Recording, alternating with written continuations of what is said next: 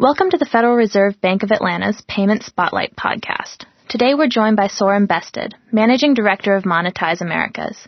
Monetize Americas is a mobile service provider with products spanning debit and credit cards, prepaid cards, healthcare accounts, electronic benefit transfer accounts, bill payments, and proximity payments. Prior to his current role, Soren spent more than 10 years in various high-tech industries, most recently leading operations for Monetize Americas, and prior to that, Monolink. Soren will be speaking to us about mobile payment security.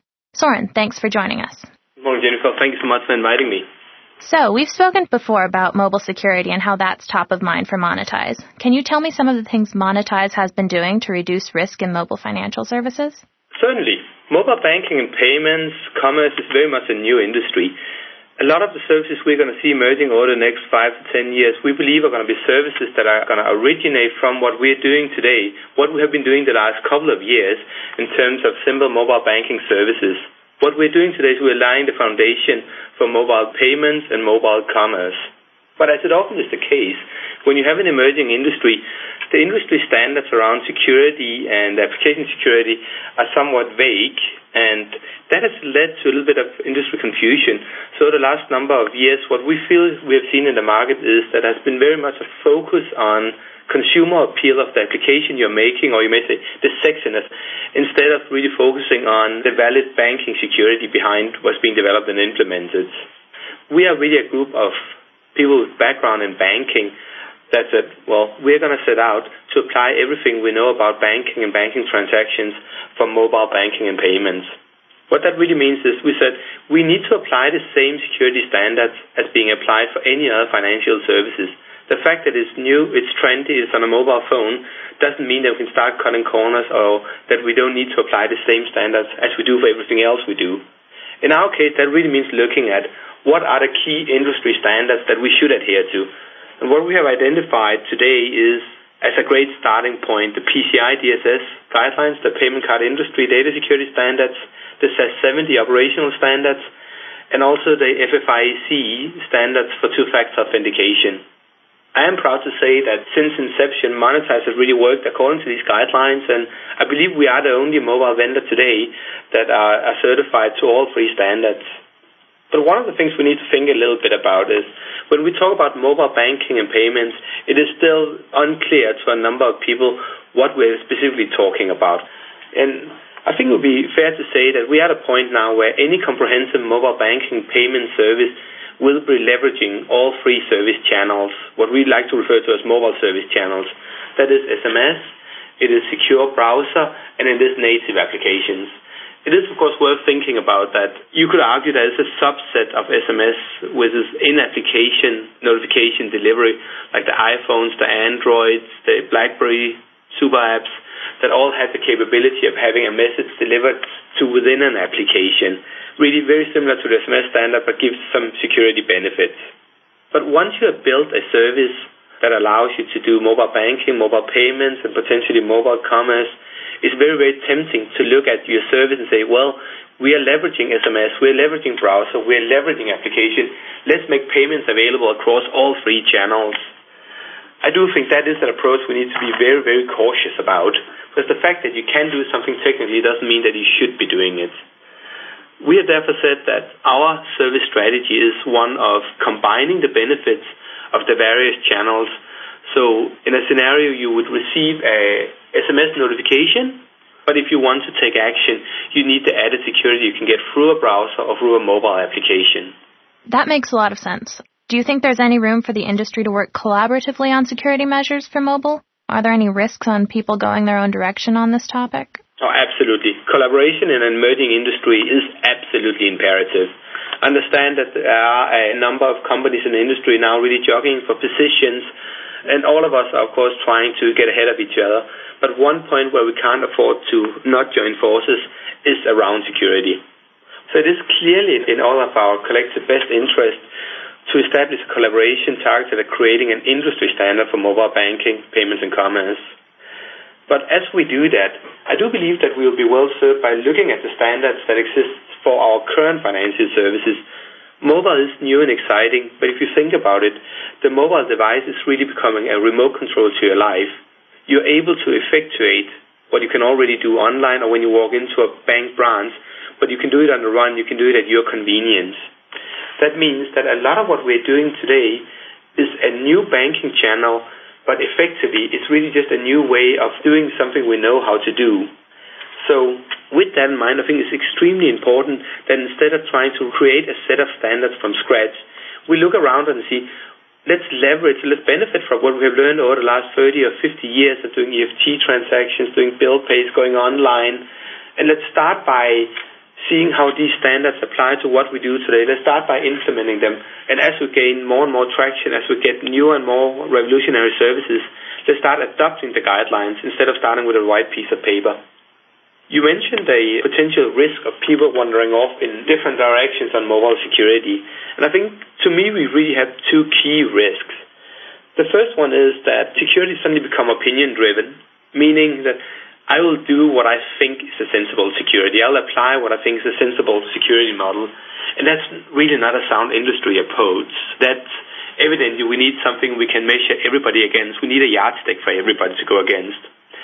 My second concern is that if you don't have a set of industry standards, you put an enormous pressure on the financial institutions.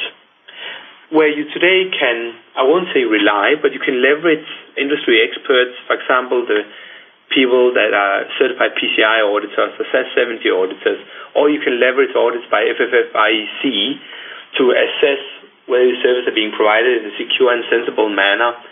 If we're saying there's no industry standard, suddenly we are handing over that accountability and responsibility to the banks, and not only telling them that you must be responsible for security of what you do, but also you need to understand the more than 1,000 different mobile devices in the market. You need to understand what it means to build a secure native Android application or iPhone application. You need to understand when is SMS secure, when is it not, what kind of security model can we leverage for mobile browsers, etc., etc. And really, we should not put that onus on the banks or the financial institutions. A key benefit of having industry standards is really that all the financial institutions, all the players in the market can leverage a common set of expertise. People that have spent 5, 10, 15 years really understanding the security. Soren, do you see anything in the market now that particularly concerns you? Well, I would say that we have seen a lot of maturation over the last 6 to 12 months. So right now, there's not really anything that keeps me awake at night, as they say. But it is a very, very young industry. It is evolving extremely quickly.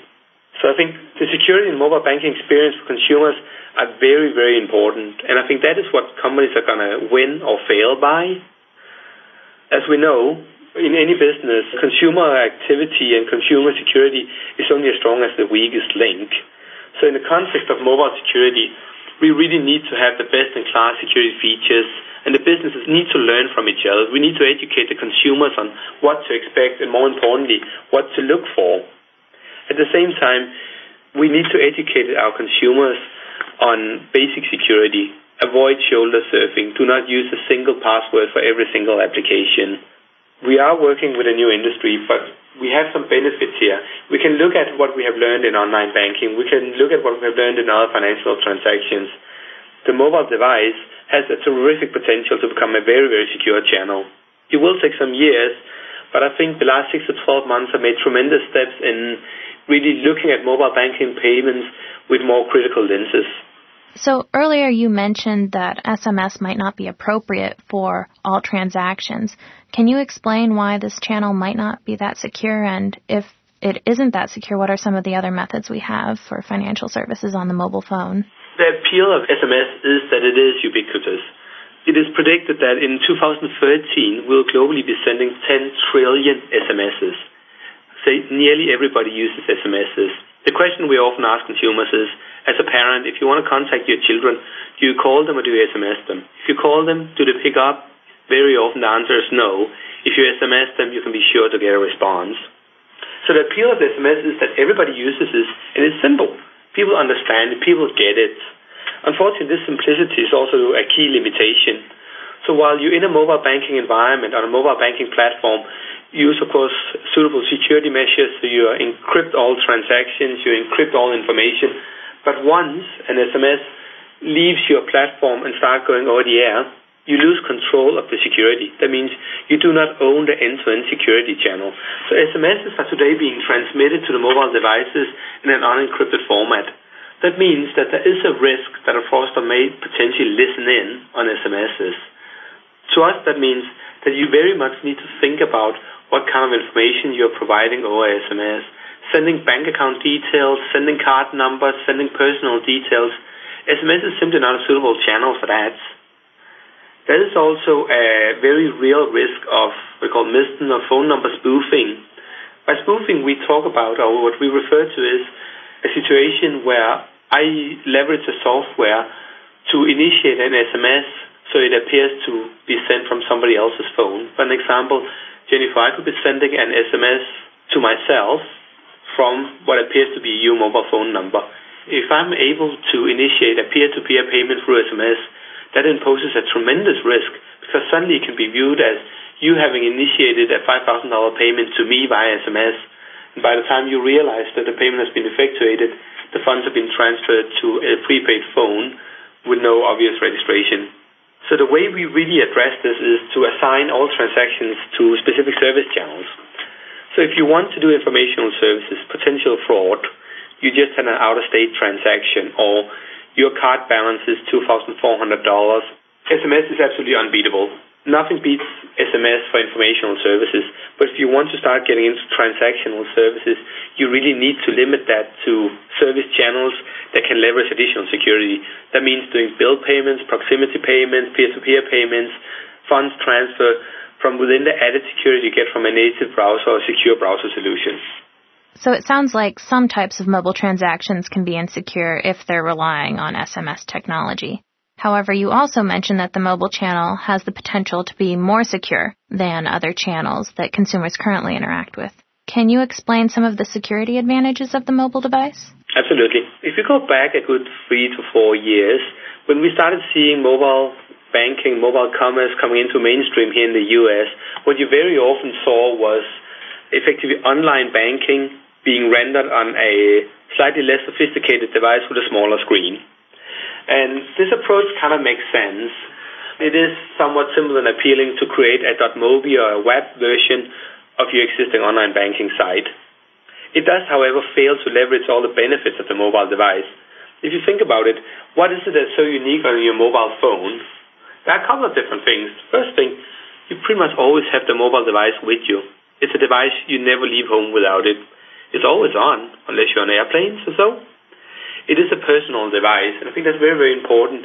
Laptop computers are seen as being somewhat sociable devices. It may be yours, but other people may have access to it. Your mobile phone is really your device. You really store personal information on that. What that means is a financial institution suddenly has the opportunity or the capability to reach out to you with a personal message. And finally, and very, very importantly, more than 90% of all consumers have mobile devices. You'll be challenged to find any online banking penetration in excess of 40%. But I would like to get back to the fact of the mobile phone being a personal device, your own device. That gives us a tremendous opportunity for implementing a security model that in many ways can be superior to that of online banking. Many of our listeners, particularly you, Jennifer, you're very familiar with the free authentication credentials you can potentially use when you talk about two-factor authentication. So basically, there's something you know, there's something you have, and there's something you are. So something you know could be a passcode or a password. There's something you have can be an RSA token, or think about it, your mobile device. And there's something you are that can be some kind of bioinformatics or biometrics. So it can be a fingerprint, it could be a retinal scan, or anything like that. But exactly because the mobile device is personal to you, mobile banking payment service can really leverage the mobile device to enable a true two-factor authentication. So what you can do is, when a consumer registers for a native application, you can embed a downloadable application with a unique identifier. That's an obscure global unique identifier, something that's not easily accessible or readable, but it becomes as something you have. So when your mobile device connects to a server at the back end, you have the mobile device, the global unique identifier gets sent to the server. That is something you have. And once you log in and you have established a secure connection, you can enter a passcode or a password, which really is something you know. So instead of, when I go to my online banking, what I very often see is I get username, password. But if you think about it, that's really two representation of a single factor. 2 times something I know instead of something I have and something I know.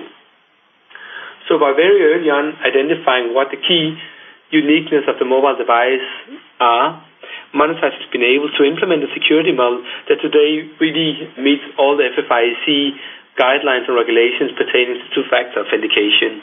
Soren, thanks for talking about mobile security with us today. Thank you very much for giving us the opportunity to join you and your listener, Jennifer. We do look forward to working very much with you in the future and help us all in progressing the industry. Again, we've been speaking today with Soren Bested, Managing Director of Monetize Americas. This concludes our Payment Spotlight podcast on mobile payment security. You can find more information about the Retail Payments Risk Forum by visiting our website at frbatlanta.org. Thanks for listening, and please return for more podcasts. If you have comments or questions, please send us an email at podcast@frbatlanta.org.